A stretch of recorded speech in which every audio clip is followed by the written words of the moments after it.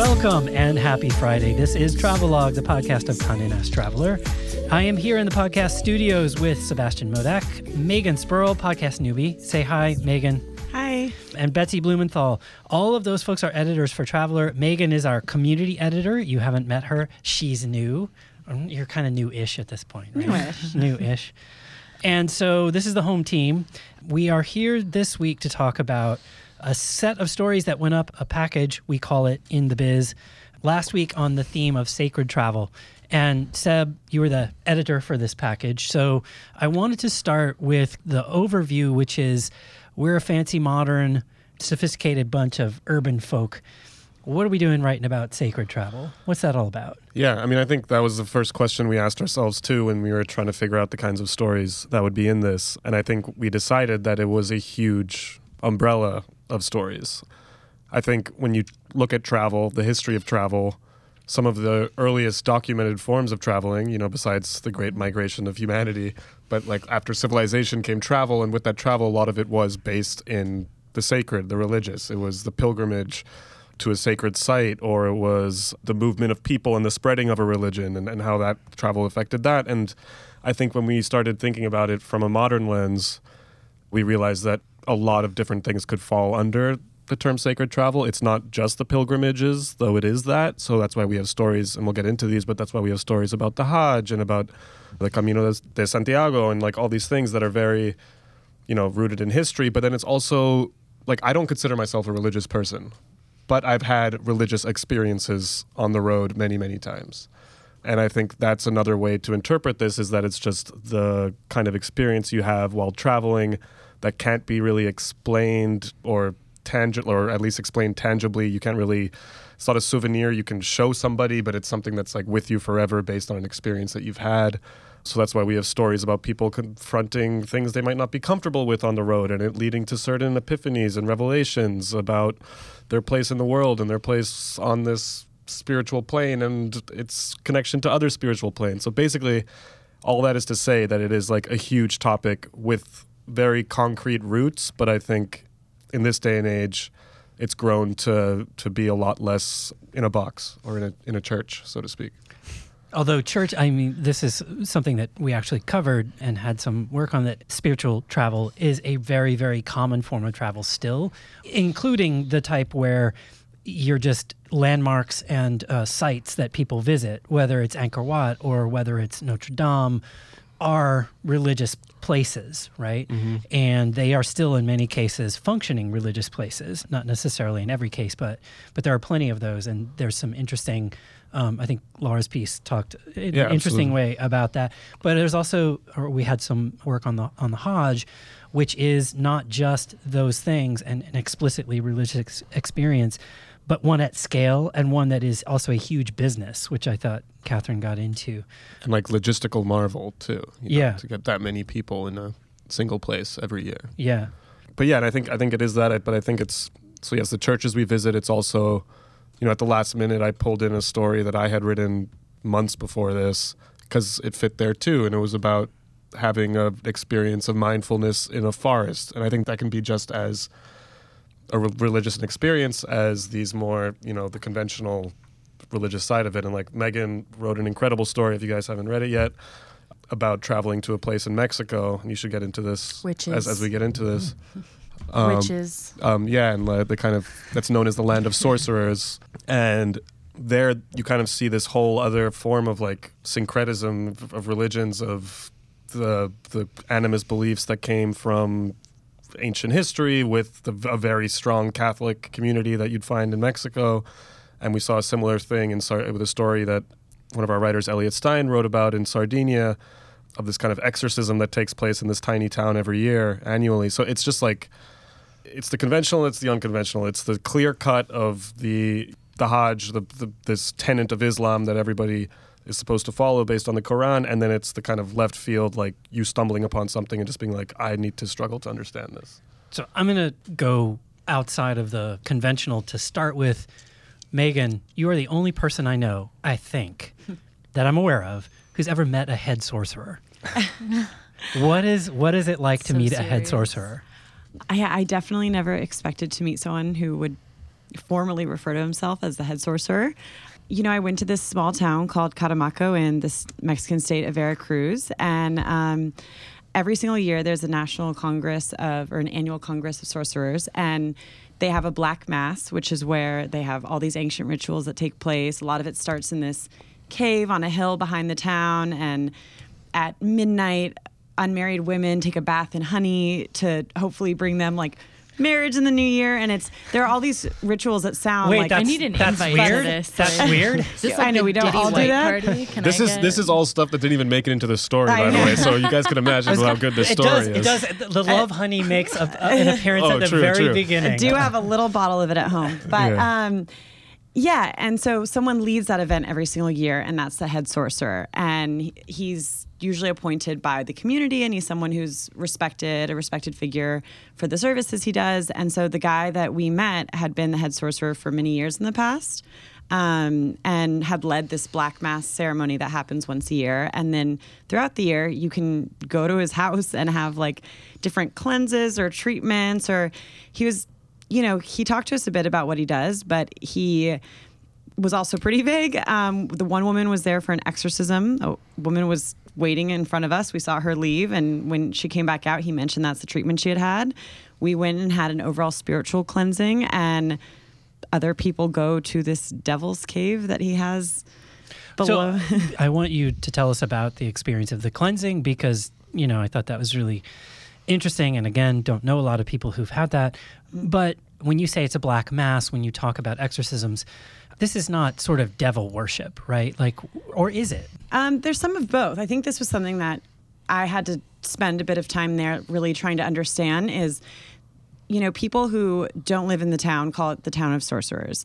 And then the women are the witches. And when you get there, everyone identifies themselves as something else. So you have people who actually call themselves sorcerers, usually not at first, but you find out later that's how they identify themselves. And they do worship the devil and nature, and sometimes you'll hear the name of a Catholic saint in a ritual they do. It's kind of a mishmash of a lot of different things that originally stems from indigenous practices. And then you have people who identify as shamans, and they're very clear, they don't practice black magic, they only do white magic. It's a lot about nature and cleansing. And then you have a lot of other people who are kind of spiritual guides or cleansers or healers, or there's kind of a lot of different categories of people that are classified under sorcerers, but a head sorcerer like the guy we met and a few others in the town, when they do black magic rituals, there's imagery of the devil. And when I asked him about those types of rituals, he was just I just help the person who's coming to me connect with the devil. I'm not in communication with the devil. I guide them to communicate with each other. So when you were there, I guess you can only speak from your personal experience, but did you actually feel anything? Did you have any kind of experience? I felt a lot of things. I bet you did. I definitely kept having the feeling of being wait, how did I get here? What led to this? Well, other than the surrealism of the whole thing. Constantly. But, I was with an old friend of mine who lives nearby, knew about the place, and was able to kind of guide me through the experience, translate for me. And I think we had a lot of moments during the ritual he performed where we were just kind of asked to reflect on our lives and sort of things that, weren't super witchcrafty, right. But were just meaningful in a personal way. I also think when we would hear about these different black magic practices and things, it kind of felt a little scary, and I was surprised to be. What was scary about it? Was there a sense of menace? Was there a sense of trying to do harm to people? When people are coming to visit him for, and again, I don't want to dwell on this, but it is interesting because it does seem to run the gamut, right? You guys were there for a cleansing, and he asked you to reflect on your lives, and it seemed to be almost like something that would happen, north of San Francisco in California, right? It wasn't that distant. No, it does. Yeah. It was Calistoga. And then on the other hand, there's black masses and there's all this. So it really runs this gamut. And I'm curious what that felt like for you. Was there a sense of providing pathways and tools for people to do harm to each other? What was going on with that?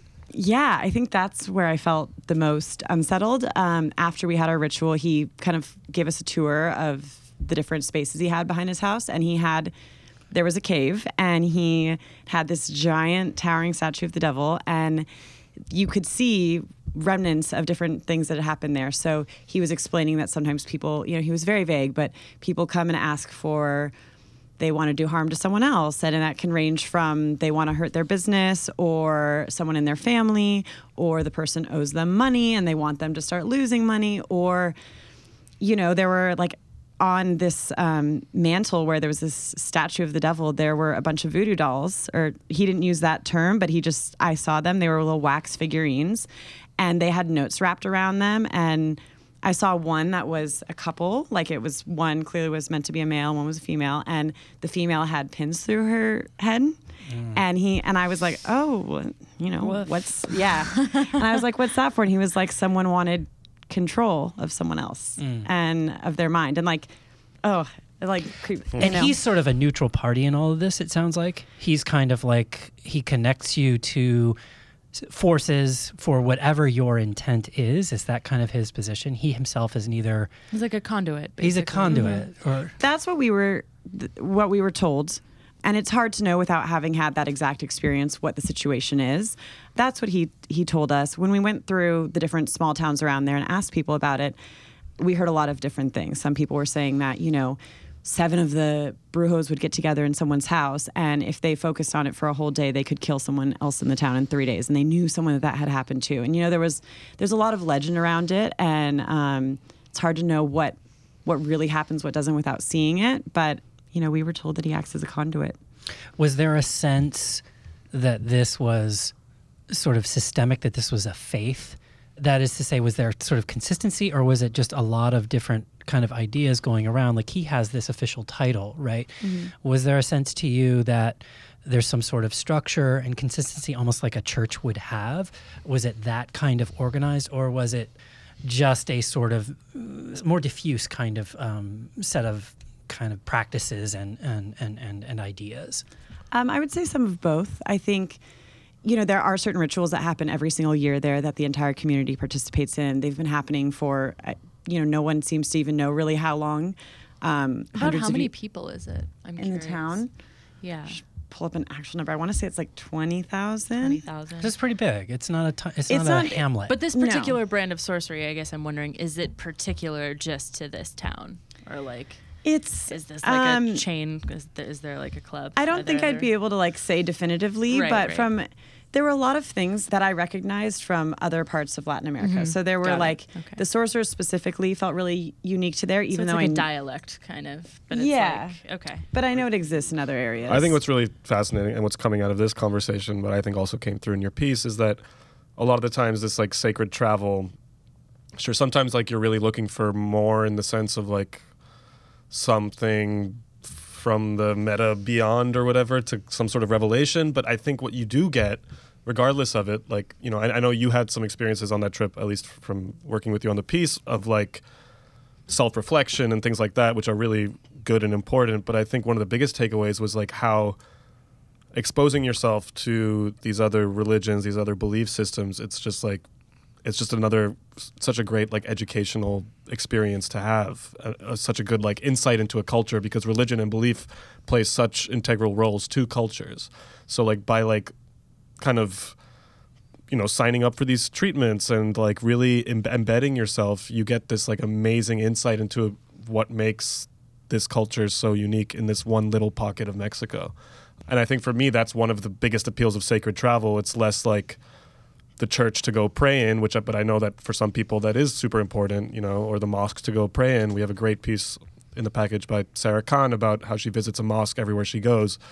But for me, so much of it is like how religion has played such an important role in history and in culture and the formations of cultures, that it's such an incredible insight into those cultures. And like Betsy, you did that piece where you interviewed that photographer about Wyatt Gallery. Yeah. That's his real name, ladies and gents. It's quite the name for a photographer. His last name is Gallery.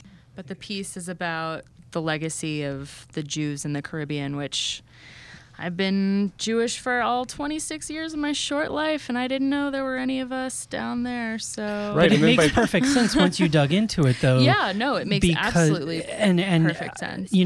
I was just down in Colombia, and there's a history in Cartagena. There's a an Inquisition museum, Right. And what it made me think of is, this was Jews who were exiled from Europe during the Inquisition between 1400 and 1700. Yeah.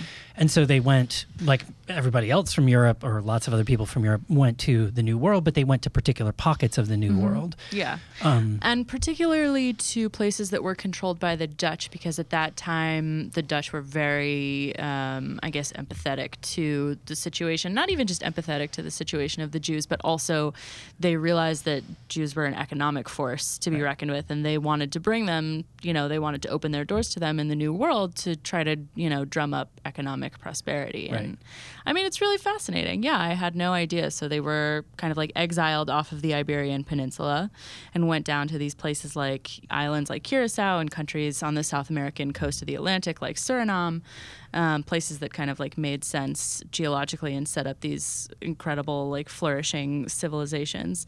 And which is what I think communities. is so great, which is so interesting, because like not only are you potentially traveling to see these landmarks, but Right. like the landmarks themselves are the lasting evidence of sacred yeah. travel. Yeah. The fact that these Jews crossed the water and set up a synagogue or a community center or a cemetery, anything else. Right. It's like the Hindu temples that blanket Bali Yeah. are just evidence of Something an that was empire there. from the subcontinent moving Right. into Southeast Asia. Well, it's also like, and I thought maybe you can tell us more about the phenomenon of the sand floors. I was Yeah. just going to You ask wanted about to that. That was be- so interesting. These are, I think, the only synagogues in the world, basically, that have these sand-covered floors. So instead of your traditional tile or ceramic or like what have you in your traditional synagogue, they actually have like sand over wooden boards on the floor.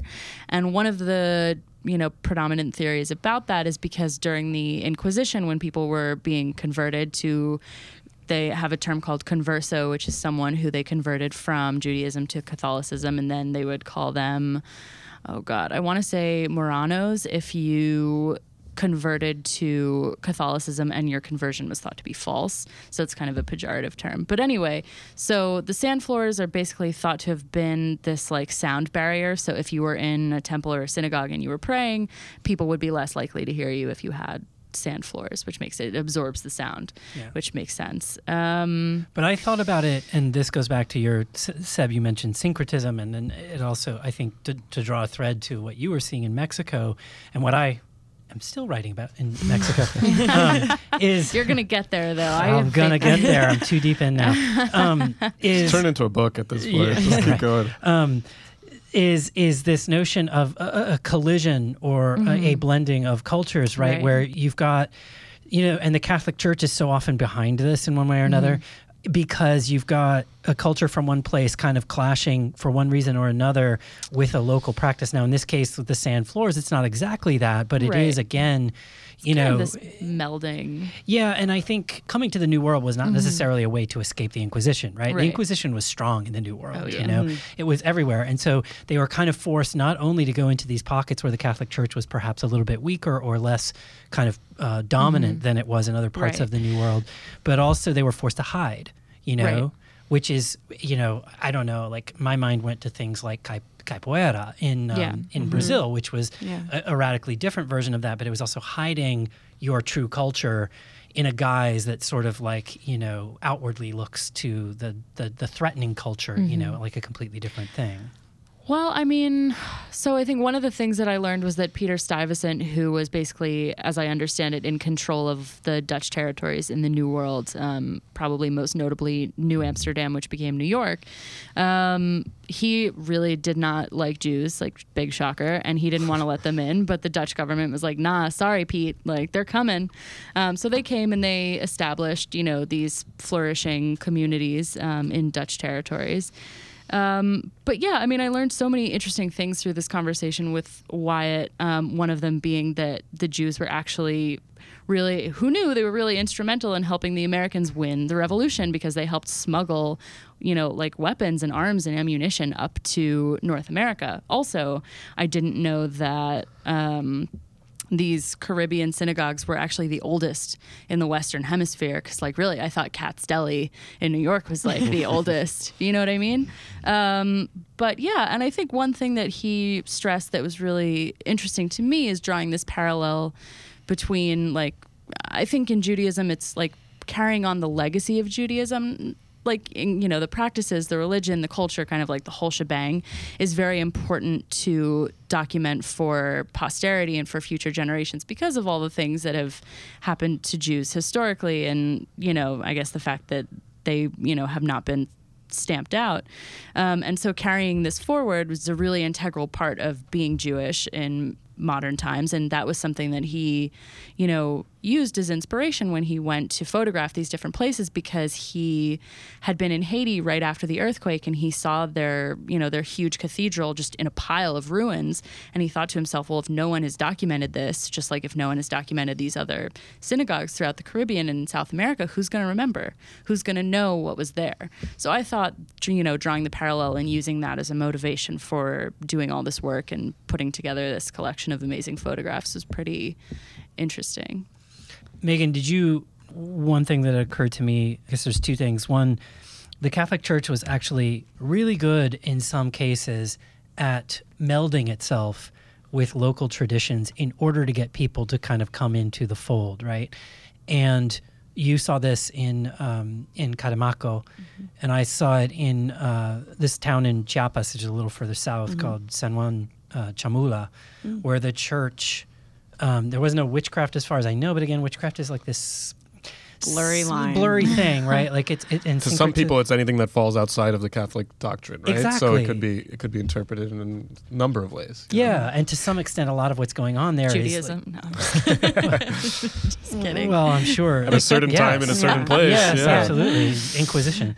But the willingness of the church to kind of bend its rules, like in this church in San Juan Chamula, it's like a regular church kind of on the outside, more or less. Looks like, a humble kind of church. It's a very small town, very poor. But inside, the floors are completely devoid of pews. There are no pews there, and the floor is covered with like pine needles and candles.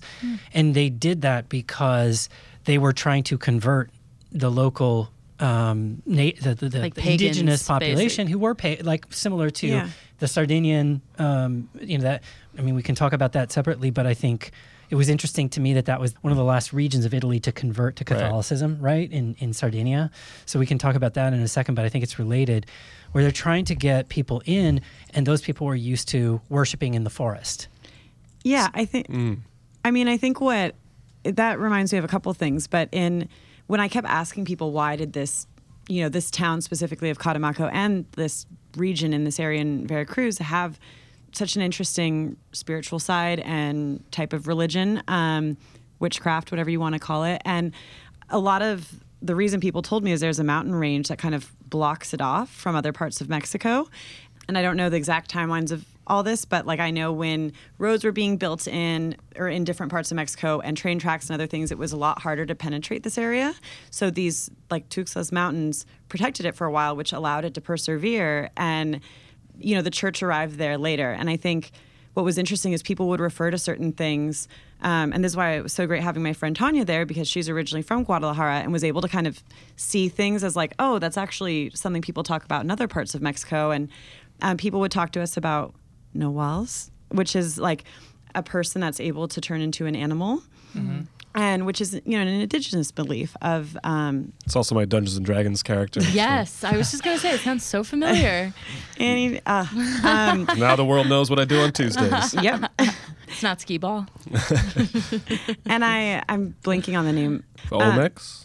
The Olmecs, yeah. The Olmecs are the oldest indigenous population in Mexico. They were in that area, and Nahuals are a belief that comes from them. And it's really interesting because when we were asking people for, who's a good sorcerer we can see, who's the best to get a treatment by, and people would tell us, oh, you should go to this guy because his dad was a Nahual. Or, they were still talking about these things that date back so far. So I thought that was really interesting. But what Betsy was saying actually reminded me of in the north of Brazil, in Salvador de Bahia. I don't know if anyone's heard of this church, but there's this church that, when a lot of slaves were brought over, they were forced to build these Catholic churches. And there's one where all the imagery of the different saints and things, all their faces have been are done as the indigenous, gods and everything. And that's just it's not the only case of Yeah. that. That No, again totally. is it's really interesting. It's why, to bring up Bali again, it's why Hinduism looks so different in Bali than it does in India. You know, like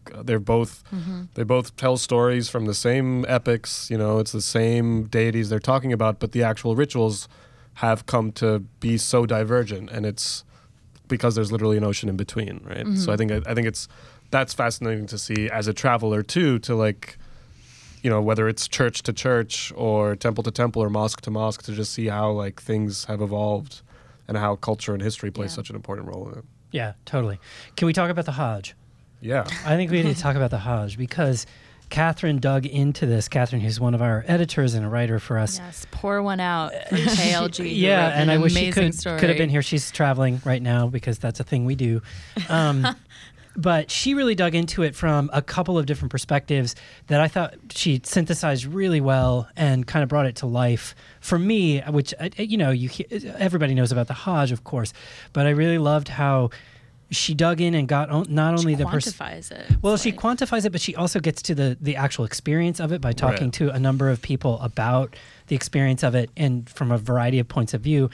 But then this is also one of the things that was fascinating to me is what a big business this is and how the travel industry in the region organizes itself around this. Can you talk a little bit about the scale, or can we talk about Yeah. the scale of this thing? Yeah, I mean, Well, and you've seen a lot Okay. of it in Indonesia as well. right. Yeah, I mean, so I remember my first like revelation of the Hajj existing even was kind of like middle school. I was living in Indonesia, and you know that time of year would come around. So can we say just And- like for people, don't want to make assumptions for people who don't know, Right.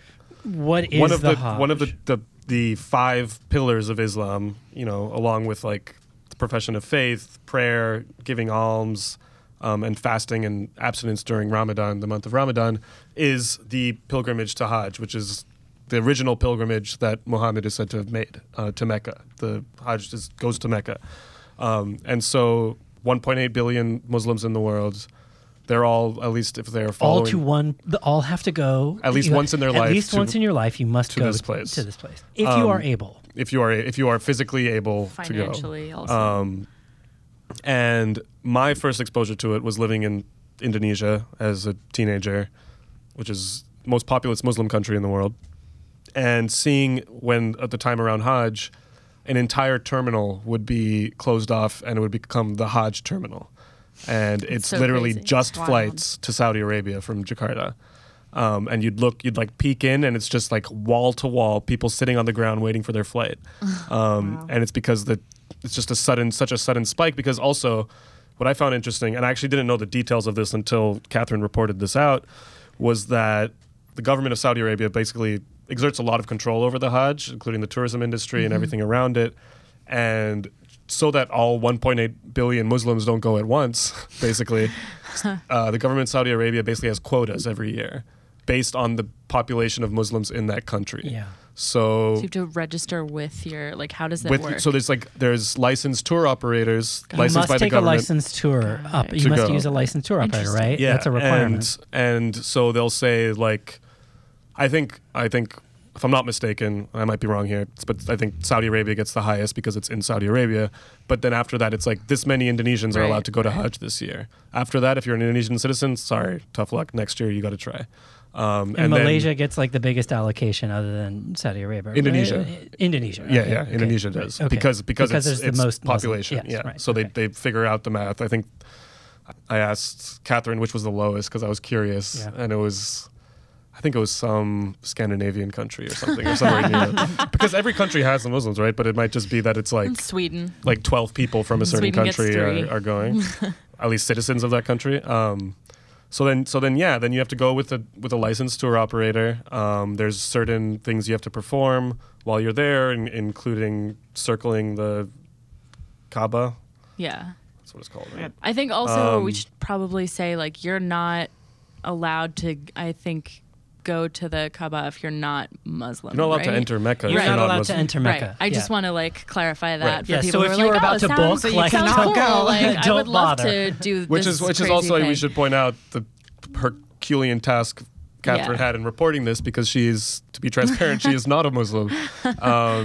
And so, she was looking at this story from like how they pull this off, because you're talking, so The Saudi government estimates that the number of people circling the Kaaba, which is the holy site in Mecca, is around 107,000 people per hour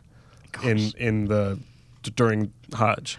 And then Catherine asked somebody who went there about that number, and their response was, "That seems low." Yes, I love that. Really? Only 100? Yeah, because I mean, if you've ever seen pictures of it, it kind of does seem like low. I don't know. I mean, if you think about like so many people, though. yeah, I mean, I guess if you think about like two football stadiums filled with like people. visualize Okay, so that we number. can It's insane. We can like think about think about like a college football game in the South and then just like double that. right. and everyone's walking in the same direction right. around But one item. just to quantify it, 2 million people make the pilgrimage every year, right? And we're not talking about a gigantic place. Right. That's just for context. Catherine gets into this. That's 4 times the number of people that went to the Rio Olympics. And Rio is a giant, city, a sprawling city. So you're talking about a tremendous number of people. It's also what I think is very interesting too, in terms of what we were talking about of it developing as a business and developing as developing an infrastructure into itself. It's 20 times the number of people who performed Hajj in 1924. Yeah. Wow. So, I mean, you're talking about an ever-shrinking world. It's easier, there's more flights, there's more... The Malaysian Airlines has an entire Let's talk. subsidiary. Yes, that was amazing. So, Yeah. Wait, one Etihad- quick was it question. Emirates. What is the duration of time in which you can perform the August and Hajj? September, right? It's 2 months? It's based on the lunar calendar, so Yeah. it changes Okay. every year. Yeah. But it is Roughly. around that area of like But is August, it- September. It's like around a then. 2-month period Yeah. or something. Okay. And so Nice weather. again, this is all Catherine. Like Emirates last year added 57 flights. Wow. In order to support pilgrimages. Malaysia Airlines this year is adding an entire terminal. If I'm not No, they're mistaken. adding an entire subsidiary. Oh, I'm airline. sorry. That's right. What? They're adding a subsidiary airline that is entirely What? devoted to Hajj travelers. It's like a Hajj charter operation, basically, where it's just flights for that time of the year. They open up shop and they just fly under that banner. Yeah. And I mean, the to Saudi hotel Arabia. infrastructure that has to be developed there is just crazy. Well, is there Crazy, anything crazy, else crazy. that like operates on this scale at all ever? Not even No. close. Any time of the year? No, Well, there's not. So it isn't the largest gathering of humanity based on religion. Burning Man. Just waiting for someone to come in with Coachella. a good punchline, and that really it's actually hit the spot. the Kumbh Mela, which is a mass Hindu pilgrimage around the Ganges and the Holy River and the Ganges. Okay. But that's basically domestic pilgrimage, because people from all over India coming for that festival, that fair. What's so incredible at the Hajj is how global it is, and how, like, in the age of, jet airliners and everything else, how, like, the travel industry has been forced to respond to it and build an entire system around it as well. Because you have people coming from Indonesia, the United States, like all over the world descending for this purpose. And so there's the hotels over it, that have developed around it. There's tour operators. Saudi Arabia is building a couple of like high-speed train lines to better shuttle people between like Medina and Jeddah Mecca. and Medina and Mecca and Jeddah and like these hubs where people are flying into. And the range that they have to deal with too, because you've got people who are poor and who Yeah. are sort of People who have been saving their entire life to take this trip. That I think Catherine captured this really well. This was intriguing to me, it's staggering to me, I guess. The cost to different types of travelers from different parts of the world, right? So for a person from Malaysia, it can cost you approximately 50% of a year's salary to do the Wow. pilgrimage, right? For a person from Bangladesh, 3 years of work can go into taking this pilgrimage. And so you've got these and everybody, remember, must use a tour operator. So you've got these tour operators that are taking everything from people who are staying in tents in various places to people who are staying in luxury accommodations and taking, kind of like, not limousines, but, like vehicles from place to place and Right. being shuttled around. So you've got this incredible range of services that have been sprung up around this over the course of the last many, many, many years. And This it's amazing, but it's also like I'm just obviously curious. it would, right? Obviously Yeah. something would build around this. Yeah, of you course. know? Like, Do we know if tour operators have like inflated, like have done price gouging? Like I'm fascinated. Yes, she to know. gets into that a little bit in the piece, and obviously certainly not everyone, but there are cases of this. And the government has been, I don't remember the details from the piece. People can read it and see there. But she does talk to a couple of people, and she does cite a couple of cases where, there needs to be more monitoring. Yeah, of and some of this stuff. there are cases of people paying a bunch of money up front, and then they arrive and nothing is. They don't have their stuff. They don't have a place to stay. They don't Fire have festival. They're Fire festival. Fire festival, but hot. They're in Jeddah and they have nowhere to go from there. Yeah, I mean, because if you can only go through a provider and the provider has screwed you or is like inflating it to an insane degree that like you can't afford it or it takes you a certain amount of time, that just seems so like against the very notion of what the whole thing is. Yeah, and she gets into that too, which I thought was really kind of great. Is the other thing that happens is, again, back to this notion of crowding. And so anytime you get that many humans in proximity to each other, all of whom have a similar objective, you're going to have competition, and people are going to be fighting for space and for resources and so forth. Concerns. Yeah, So. and there have been Stampedes, major incidents where literally Yeah. hundreds to thousands of people have died in stampedes in the Hajj. So, Yeah, in 2015 there was a stampede of 2,000 people, right? Yeah. And I think one of the things that she gets into and talks to a couple of people who've been on it is it can feel violent sometimes unintentionally, right? Just because of that. The sheer number of I mean, if you've But been saving up for 10 years to go on this Yeah. trip and you're there and you're can't get a view. minutes from touching the Kaaba, like Yeah. it's gonna be Really you're gonna make a intense. rush for Listen, it. I you know? know, Like, I have been to an Alesso concert, and that was too much for me. Like, I cannot imagine 107,000 other people. Not Catherine, but one of the people that she talked to made a really good point, which is the Hajj is not just a material thing. It's not just about going to the place. It is a spiritual journey. And so one of the things that is supposed to be part of that, if you engage in that kind of behavior, in other words, this person was saying, you're really kind of violating what the Hajj is all about. And you have not, if you go and you sort of treat it like this competition, in some sense, you actually haven't done the Hajj, because the Hajj is meant to be a spiritual journey as well as, and that entails how you treat other people and how you sort of comport yourself in it, which I thought was a really great point, right? Yeah. Like Yeah. there is this overarching, yes, it's about going to this place, but it's different from other kinds of tourism, which a lot of this spiritual tourism is, right? Like we go to lots of places, we want to check boxes, we want to cross things off of lists, and certainly there's that aspect here. But there's also this aspect of participating in a community and being a good participant in that community that is bigger than that. Right, which applies to the casual traveler too. That the non-Muslim who visits a mosque, like Right. you need to know how to comport yourself. Like you are definitely a guest in this environment. You know, Right. this isn't your home turf.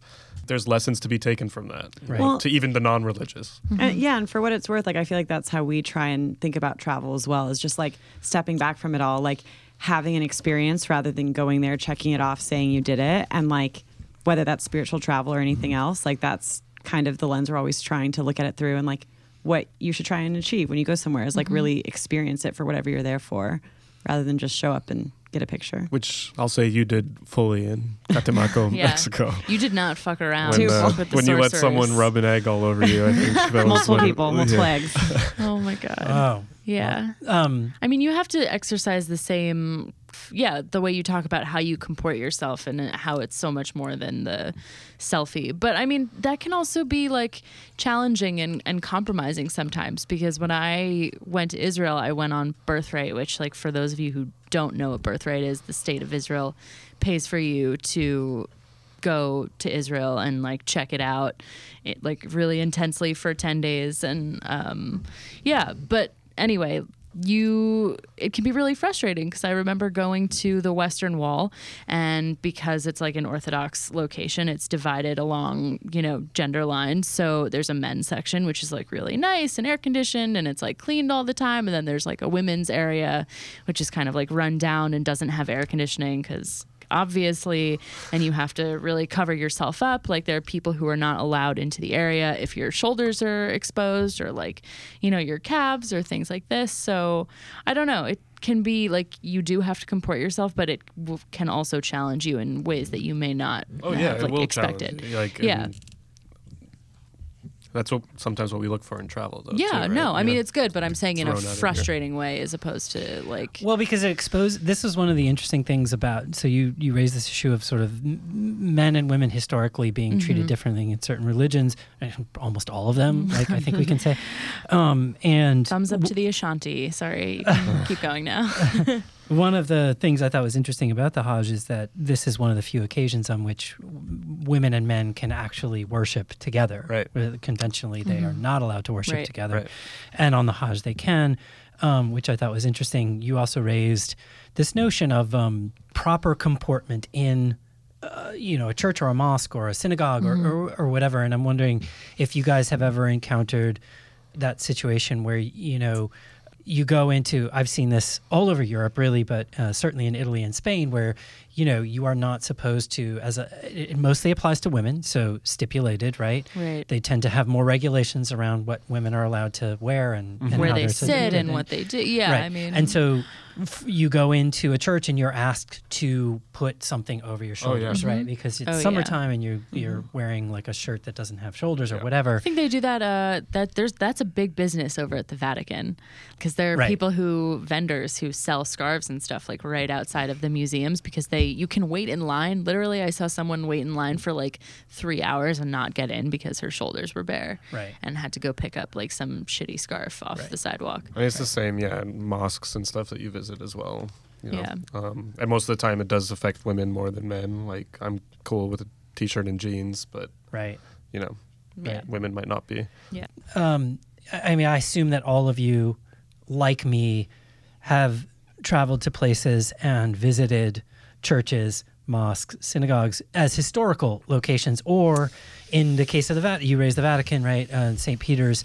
St. Peter's is a museum. It's a world-class museum that is also a church. It's a functioning church. The square outside of St. Peter's is a functioning religious environment. Have you guys ever found yourselves, tense around perhaps services or people in church? Like I've been this many occasions where people are actually in the church praying. If service may not be happening, but people are there and they're actually praying or engaged in some and you're kind like, of, wow, sick fresco. Yes. Like, And have you, how do you guys negotiate? Have you ever had that happen, and how do you negotiate that sort of tension as a visitor? Yeah, I can say it's happened many times, because I'm just, for my personal who I am, like I'm rarely in one of these places to worship. I'm there to admire architecture and think about history and think about other things, because that's just, where I landed in my belief system. But like, I don't know, I was also raised Catholic. I've gone through all of the Catholic things. I am confirmed, and if that's what it takes, I'm going to heaven. So did not know. So I understand the somber nature of it and everything too. So I think that has happened to me before. I mean, I don't know how I navigate it besides just like keeping my mouth shut and trying to blend into the shadows. Yeah. But like, it does feel. I mean, I feel like I'm there. I feel like I'm there to admire, to respect. So I don't know if it's necessarily a problem. I mean, if I was somebody who like lived in the neighborhood of like Notre Dame in Paris and like was just like, you wouldn't want anybody there. Just very pissed off every Sunday when you're just trying to go to mass and there's a line out the door. Like, it might be different, but I don't know. As the casual, wandering, curious traveler, I don't know if I've ever. Maybe I need to think about it more, because I don't know if I've ever thought about myself as necessarily like invasive into these spaces. Yeah, have you ever found yourself sort of thinking like, oh, this is not cool. Like, I should not be here right now. No, but maybe I need more self-awareness, You're so mean. I don't know. The world revolves around me. No, I mean, I think I just like, I put on the extra respectful vibes when I'm in that kind of environment. Vibes only. Yeah. Have you ever taken a trip that you would consider a sacred travel trip, a spiritual trip? Never intentionally, I think. I don't think I ever went to like, I don't know. You thought forest bathing was going to be a bust. Well, I didn't think it would be like a spiritual awakening. It's never been like, I haven't taken the like, I'm going to go meet Mama Ayahuasca trip, I think the times I've had what I would consider spiritual experiences, whether it was like on a mountain in Zimbabwe or like on a beach in Indonesia, and the only person on an island in Indonesia, it was unexpected, and that's serendipitous. and that's what made it a spiritual experience to me, was the fact that it came out of nowhere, and it was just like. Now, has that ever happened to you revelatory. in a context that would be more classically sort of like religious or spiritual? I once passed out in a church in India, That which is was kind of not, scary. your drinking habits are not a part of this. No, it had nothing to do with drinking. It was really weird. And it's actually happened a couple of times where I've gotten lightheaded in churches. Because like I said, it might be all that standing and sitting down, standing up Megan, and sitting you down. got anything to say? I mean, What would the head sorcerer say? Yeah, I mean, I that was weird. Straight up stood up how and many passed times? out. I've only straight up passed out once, but I've gotten like lightheaded in churches a couple of times. Yeah. Do you think it's all the like looking up that you do? Like, no, Maybe the it's a sitting serious down, question. standing up, sitting down, standing up. I don't know. I have another question for you. But first, have you guys ever sort of intentionally taken a trip for this purpose? Besides Burning Man, Betsy. But Yeah, I am a rager, guys, sitting here with my non-alcoholic water. Well, yeah, I mean, I guess sort of intentionally, Birthright is like a very explicitly Jewish trip. Are you religious? Because that can be a couple of no. different I things, mean, right? I am like your typical Northeast Jew in the sense that I'm like super culturally Jewish. Yeah. Like, love me some good bagels and lox. Like, I can play Jewish geography with your summer camp friends like nobody's business. But yeah, so I mean, my mom was the one who really, really wanted me to go on this trip. And naturally, like anything that your mom really wants you to do, you're like, fuck no, like leave me alone. But anyway, after a little bit, I conceded. Also because when I went the capped age to go on Birthright, which is a completely free trip, like 10 days of completely free travel to Israel, hotels, flights, food, everything, was 26. They just recently extended that to 32.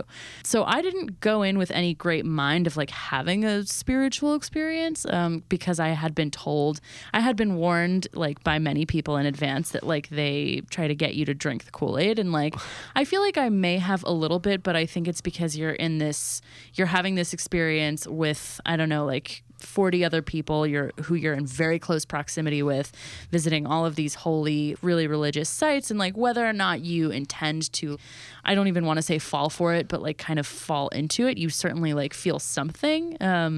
We went to Masada, which is, if you're not familiar, is like a historical site above the Dead Sea where hundreds of Jews committed suicide because they were under siege by a Roman army. And yeah, I don't know that I consider myself a religious person, maybe a spiritual person, but I've never had an experience like looking out into the Dead Sea of a place that has been recorded and is so well known and is so inherently spiritual. And like, I don't know that I've ever felt anything like that before. Megan?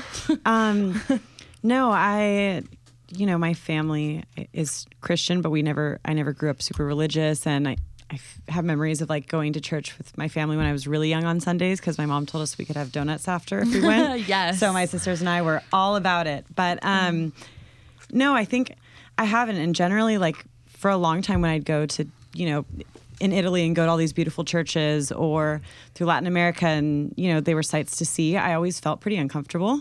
Felt like there was a ritual of what people would do before they walked in. And I just, or Didn't when they know were it. there and I had no idea what it was. And I kept feeling like Was this because you saw people doing things or just because you had this kind of paranoia about that? both. If I saw people do things, like whether, I don't even know what it would be, but I would just feel like, am I supposed to be doing that? it's What- funny what is because that? I would have the opposite effect when I walk into I don't do it anymore, but when I'd walk into a church, I'd immediately, just out of habit from growing up that way, do the sign of the cross. And I'd be like, why am I, like, I don't, that's It's not, a reflex, yeah. It's a reflex, Yeah, even though I'm not totally. like, my heart's not in it, Yeah. So- Yeah. Well, and I think I felt really self-conscious because I didn't even know what that reflex was. Like, Right. I remember I've been, at weddings in Catholic churches and everyone will do it. I'm like, where do you like a start? language oh, it's you over. don't like, speak. Yeah. And it feels really disarming. And to be honest, like, this is the first trip I've gone on, going to Catemaco to meet the sorcerers where I've had some spiritual intention with it.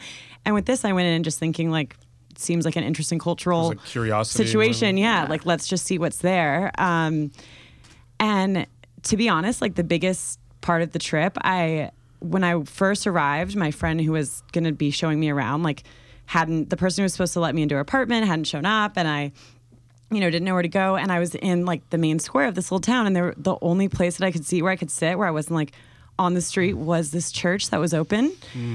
It was really weird because I I had my stuff and I like had my laptop and I was really aware that I was walking around with my laptop in a place where like I stood out so much. And I went and sat in there and there were just all these people like coming in and going out. And it was the first time I realized like it was a communal space that I don't have. Like, Yeah. 'Cause it's That's a great Which is segue, huge. though. Is Yeah. that not? Like, Yeah. that's a great segue to... One point, though, before we transition, is that I also think it's possible to have those kinds of experiences, even if it's not like something that you grew up with, which is like exactly Absolutely, what you're yeah. talking about. Like when I went to the Vatican, it's just such an extraordinary, beautiful, like incredible place where so many people have made pilgrimages to, and like there's just been so much money spent, and I don't know really how to describe it. Maybe you have a better sense for try. like. But do you know what I mean? I remember- No, it's I- true. I- No, but this is I don't know I how have, to a explain I have a it. distinct memory of, just to say that it's not necessarily you have to be like part of a belief system to have that Right. experience. One of my like most distinct memories of my teenage years in Indonesia is sitting outside under like an awning waiting for the rain to pass, like just like downpour, Indonesia, Jakarta, just downpour monsoon rain, and the call to prayer breaks out from like 4 different places, north, east, south, west, It's just so all one amazing. by one, just like surround sound. And I'm just Yeah. sitting there as like a 14-year-old by myself waiting for the rain to stop. That felt like a revelatory experience. It felt religious, and it was religion at the root of it, Yeah. even if it wasn't my religion. All right, so we're gonna get deep here, right? Like, first, I wanna talk about Sarah and Laura's pieces. Yeah. And I'm gonna turf it over to you a little bit, but I think I had I was in Scotland last week, ironically at the same time that Laura was in Scotland, although we were never in the same place at the same I time. really thought you guys were there So together. It's not entirely clear that we're not the really, same I don't person. know. That fucks me up. We've never All been right. seen in the same place at the same time. Notice that she's not on the podcast today. We could be the same person. There was also, I mean, like, I know you're big into the latergram, Brad, but there were like, you were posting photos on Instagram and it was sunny and beautiful out. And the same day, Laura was posting photos Yes. from the same city and it was she's the one- snowing. she's the one who was writing to me on Instagram saying, "Where the hell are you? This makes no sense. You're not talking about the same Edinburgh that I'm talking about." But what I wanted to say was, so there's a Cathedral of St. Giles, and like obviously the history in Scotland is a lot of tension between the Anglican Church, the Presbyterian Church, to be yeah. honest, and the Catholic Church, right? Like that was the sort of real tension. That was a nationalistic tension between the Scots and the English. There's a cathedral in Edinburgh, like right in the center on the Royal Mile, that is a cathedral in the conventional sense because it started out that way and then it became later a Presbyterian church. I think I'm getting that right. Anyway, we were there on Easter Sunday and we were not allowed to go in. So there was everybody wants to go in because it's a big cathedral and it's beautiful. And yet there was a stream of people going in who were actual worshipers. Mm-hmm. I think this is kind of what Laura talks about, which is you can go if you are a person of faith. One of the things that can happen around the world is that you are instantly a member of a community, and that can work in 2 different ways. Yeah, totally. One is a sense of sameness, which is that you have an instant connection to people and institutions and practices and this sense of familiarity and ritual that you have access to anywhere in the world because there are similarities no matter where you go. And at the same time, the differences, right? Like you have, like the people who were there to actually go to Easter services got to see something I did not get to see. Right. They were allowed into the church. They were And allowed experience the place in a different way than you would ever experience it, right? Exactly. And, I mean, I think she made a lot of really interesting points that, like, even as someone who, like I said, had grown up Catholic, like I had never even put 2 and 2 together, but the fact that she can go to a church in Quito and it's this beautifully like gilded, just, completely insane, ostentatious, gold-tinged church, and then you can go to Vegas and there's 2 Catholic churches on the strip, like around the corner Is from one the one where Britney Spears got married? one of them is literally around the corner from the Hooters Casino Hotel. That is So- amazing. Of course it is. And in each of those, the mass will be pretty similar, Yes. because Yes. it's the Catholic Might not liturgy. be It's like it might not be in Latin. The crowd Right, may it might not not be in like be original. near the Hooters. There won't be like doing Kyries or whatever, but it is like it's very set, and yet there's like these little differences, and it's like I remember, at a certain point in the Catholic Mass, you turn to the person next to you and you say, peace be with you, and all of that. Yes. And I remember seeing, like, always being used to the handshake, and then you go to some parts of the world in, like, Latin America or something, and they're, like, kissing on the cheek, and you're just, like, kissing the stranger next to you on the cheek, and, like, just, like, these little things. And I think that's really interesting. And we also had a piece that Sarah Khan wrote for us, who writes for us a lot about visiting, and she's a Muslim woman, and about visiting mosques wherever she goes when she travels. And it was really funny because I was talking to her about when we were putting together this package, seeing if she had, because she writes for us pretty frequently, to see if she had ideas for a story. And we kind of got to this, and she was like, it's funny, I never even thought of this as like a story per se. It's just like something that's been part of my life. She spent a lot of years in Saudi Arabia as a kid, going to Mecca regularly for She's a crazy traveler, right? Yeah, she's like a insane. writer. Grew up that way, and like now is just constantly on the road. But she like talked about like going to, she'd go regularly as a kid on the Umrah, which is another version of the pilgrimage to Mecca that's you can do multiple times versus the Hajj, which is once, right? And like just kind of taking it for granted, where it was like, oh, we're going on the Umrah again to Mecca, like as a kid, right? And now she realizes like how crazy it was that was part of her reality, when there's people who are saving up their entire lives to go on this trip once, right? Yeah. But now she sees it as kind of this like really fascinating scope into history and culture, and how different cultures have brought Islam into their, into their zeitgeist. But two, again, like as this constant where she can go, she understands the process of prayer, she understands like enough Arabic to be able to communicate the basic things of like, where do I go to wash up before prayer, which way is Mecca, like all these things. And it's like suddenly a constant bond with somebody from a complete different culture and country. And it's the mosque that allows her to do that. And so like maybe half of it seems like is, religious practice and religious observance, but a whole other half of it is just like another way to find some semblance of like home, when like, because she grew up moving around her whole life where that home doesn't really exist. So finding some semblance of home wherever you go in this community space. So now's the deep part where I'm gonna ask you a little bit. Okay. I'm not sure about you, Betsy. What the fuck? We'll see. What do you mean? But you for sure. Oh God. Which is you and Seb. I'm talking to you here now because this is kind of what I am writing about for this. Is you're a person who grew up, like your family was religious, or you had at least that as part of your upbringing. Oh, I was raised like Jewish. Like Jewish. for religious. Yeah. Yeah. So I'm curious what the experience is like for you when you go to these places and you sort of bear witness to the structures, the practices, the artwork itself. Like, what is that like for you as a sort of perpetual outsider, but somebody who has access through your own experience? I'm going to be completely honest, and we're going to get deep. If we're going to get deep, we're going to get deep. Go deep. I think, I know my mom listens, my nice Catholic Colombian mother listens to this podcast. Your mom is royalty. So get ready, mama. I mean, there is a semblance, at least like if I were to sit through a Catholic mass now, is what I'm thinking right now. Like if I were to travel somewhere in the world, even if it's like the most beautiful Catholic church you've ever seen, and I'm sitting in it, I'm going through mass. I'm going through Catholic mass at Notre Dame, for example. There is a semblance of resentment that I'll feel. Really? Based on the way that I grew up looking at the Catholic Church and the feelings I had about it growing up and the rebellion I had against it. There are some things that I still carry over from my teenage years from that rebellion that I still very strongly believe in, that I have problems with. I think at the same time, and I feel this way about a lot of, not just the Catholic Church, but when I visit a mosque or when I watch a Hindu ceremony taking place in a temple in Bali, is that there is a bit of envy too, that I don't have that community to just like instantly be a part of, that I can't just walk up and take part in this ceremony because I know what to do and I believe in the same things that they're believing in. I think that would be like the most incredible instant bond with somebody who grew up in a completely different world than you did.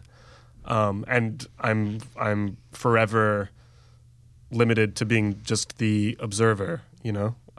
Even if I'm super interested in it and I'm super respectful of it, I'm still on the outside looking in, you know? Does that play into, because a lot of the times that we go to these places, we're appreciating art, we're appreciating architecture, right?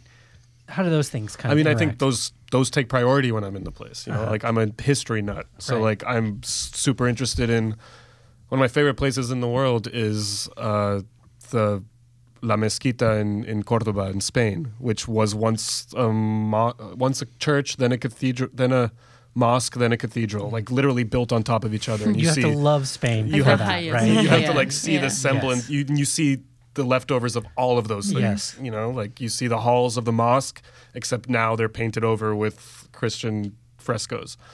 And I love that. I could sit in that for hours and just contemplate like what the hell was going on in this town, you know, in the 1200s. Yeah. So from that perspective, I think it's endlessly fascinating to me. I think it's more just like, you know, reading Laura's piece, reading Sarah's piece. There is a semblance of like, man, I wish I had that, you know? Yeah. Megan? I feel like a lot of similar thoughts. Yeah, I think I still, for a long time, and still like there are traces of it, feel like a rebellious teenager who's, you know, not going to take the pill of organized religion. And like I, you know, just haven't been able to get on board with it for so many reasons that, you know, and it just, I never see myself being a religious person. But like this trip was like the first time that I felt like sad, that I just saw like all these people coming together. And, you know, throughout the trip in Mexico, like people would, you know, a shaman would give me a cleanse and then give me an amulet, or like a woman would, I went to this woman's house for the cleanse with the eggs that Seb mentioned, and at the end she was rubbing 4-leaf clover oil on my wrists and my knees and my temple and like kissing me before I got in the car and like doing all these things where I felt like, my gosh, someone cares so much about me. And even though I don't really believe that this 4-leaf clover oil on my knees is going to protect me, like it's so nice that the stranger cares to do that for me. And like I don't see myself becoming religious, but I definitely like grasped what I won't have. It also fascinating. Sorry. It also seemed from the piece that like you came to a place where it was kind of like, all right, should I believe that this cleanse like really cleansed me? Maybe like who fucking cares? Because the rest of the people around me do, and like if that's what sustains this culture, like, or that's what is such an integral part of this culture, who am I to say like, no, that's impossible. An egg's not going to tell you whether you have an ulcer or not, you know? Even though I still am nervous I have an ulcer after she told me that. But I think that's like a great place to come to, where it's like that breeds an entire new level of cultural respect and everything, where it's like, who the hell am I to say, you know? well, and then like that, to get back to my views on religion, is like, I'm like, well, I believe the egg as much as anything else. Like, so I either believe none of it or I believe all of it, and the jury's still out. But I don't know. I definitely felt very conflicted when I came back, and just like, wow, like I felt like I really finally understood the thing that I don't participate in. Before, I didn't really get what it meant to people, and then I just felt like I got to see it so wholly. So, Beth, sounds like you have the feels on this. I guess, yeah, I mean, maybe I should also extend an apology to my mom before we start talking. All the moms all are the so moms. My mom doesn't disappointed in this care. podcast. she expects it.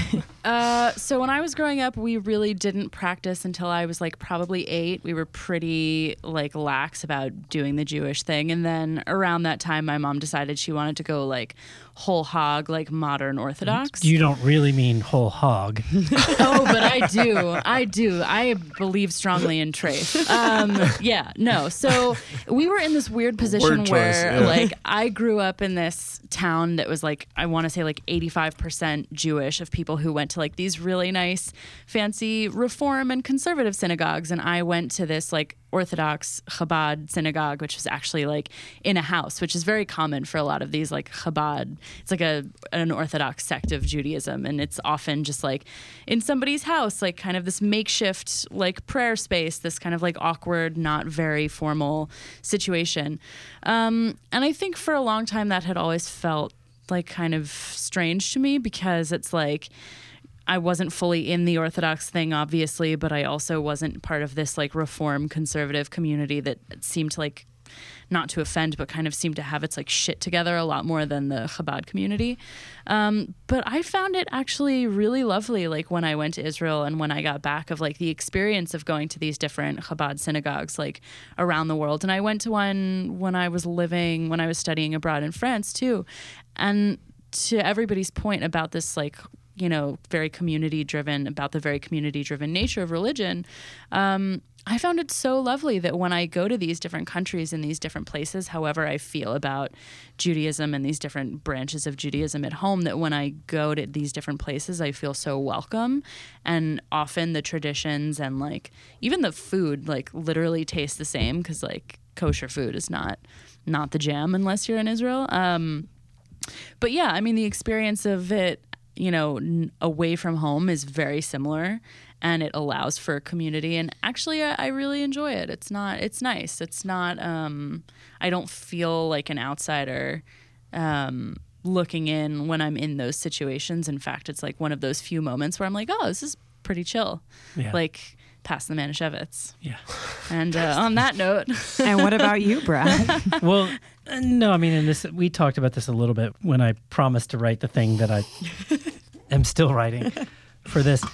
So I got married in a Catholic church, right? And I, you know, growing up, I come from like a Methodist family, went to Catholic school for 2-3 years when I was very young. And so got acquainted with all of those rituals and sort of that practice. And so there's like this portion of my background that is like very acquainted with this, but as an adult person, you know, I'm very atheistic, agnostic, whatever I'm not sure what the term is, but you know, not a practicing person of faith. And I've spent a lot of time, including my own wedding, weirdly enough, you know, in Can't wait for this piece. in Seriously. churches, you know, in Europe, mostly Catholic, right? Because that's kind of the tradition there.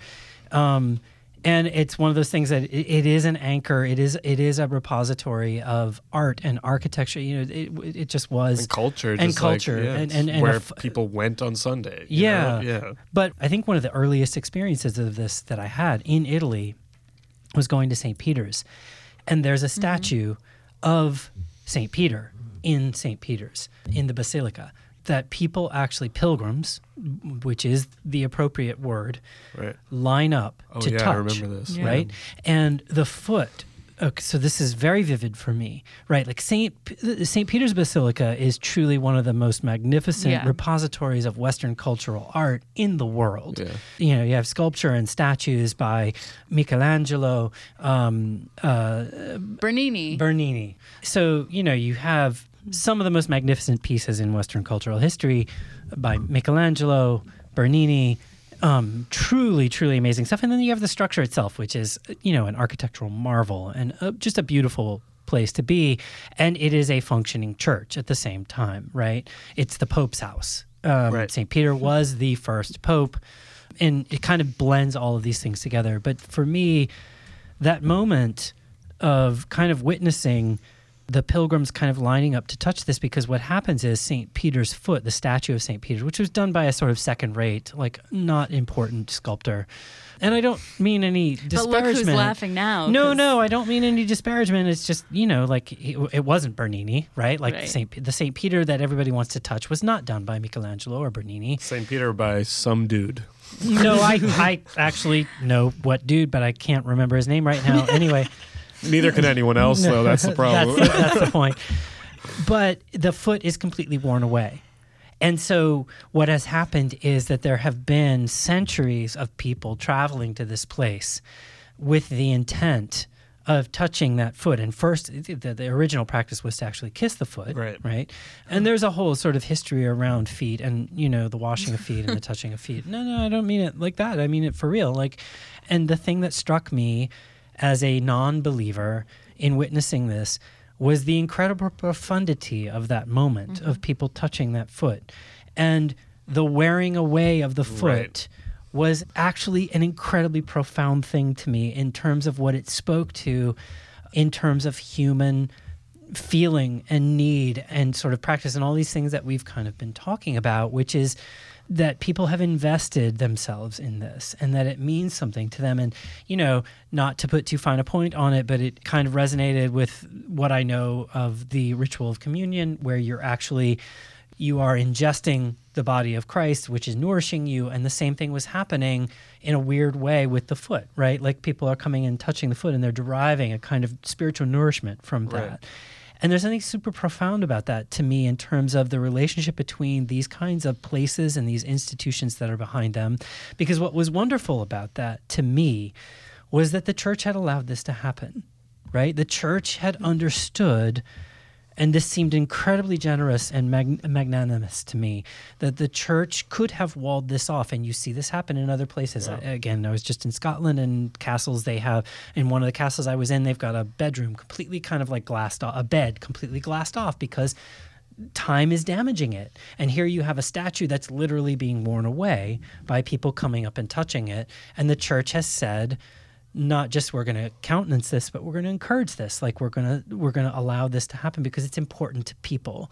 And I think the other thing that you see in a lot of these places, and I've seen it in Spain, I've seen it in Italy, I've seen it in France, I've seen it in England, is that we go to these places, and this is a constant refrain of non-religious people, I suppose. You just made it, Seb, which is, I appreciate the art, I appreciate the architecture, but the truth of the matter is, if you look at many of these places, those artists did their best work in service of their faith. No, absolutely. Right? And so to me, when I go to these places, I see two things that I find incredibly moving, and it's not even the art itself, it's what the faith does for the people who are there. Totally. And so I've seen this happen to me in a Chinese church in Montreal, right? Like where there are people who are actually there worshiping. And to me, as a person who is not religious myself, but I really admire and don't know what to make of, quite frankly, the way that faith is able to bring out amazing qualities of people, whether they are artists like a Michelangelo or a Bernini, who, sure, are doing it for the commission, but they are also doing their absolute best work in the Sistine Chapel or in St. Peter's Basilica. Right. I mean, that public space at St. Peter's is among... It's also, though, you cannot discount that the gold that lines the gilded cathedral in Quito that I just mentioned came from... Slaves. Murdered Incans. Yes, you know? So like absolutely. all that history is part of it. Yes. So I think it's about confronting that. Yes. Well, yes. and I have like this, I was talking about that church in Brazil where they had slaves were forced to build the church, and they, changed the different saints to look like the people they worshipped. And I remember looking at it, and the girl next to me who was Spanish, and I think I had just assumed was Catholic because she had wanted to go to this church and whatever. She looked at it, and it was so ornate and beautiful, and she just said, wow, another beautiful church built with poor people's money. Yeah. And turned around and walked out. And I yeah. yes. Yeah. So there's a lot there. And yet that same church is also the place that put the pine needles on the floor of Simon Chamula, instead of forcing them to adhere to. Sit in a pew, yeah. So it's very complicated. I find something incredibly human and beautifully human about this, and in a complex kind of way. I don't mean to be whitewashing what you're talking totally. about. at all. I don't see it that way. I think it is. That's the point, though, is that traveling and thinking about these things is what really opens a whole new avenue of thinking about it, about thinking about the sacred and how it plays a role in your life or even the lives of the people around you. And so whether or not you're a believer or not, it's going to open shit up. Basically, is what I'm saying. Yeah, it is transformative. On that note. Yeah. Yeah. All right. Good one to end on. Yeah. Don't forget to subscribe. Thanks to all of you guys for coming and having a fairly deep conversation about this. Fun. Yeah, wow. I do this I every didn't know Tuesday. College again or something. It's really great. Yeah.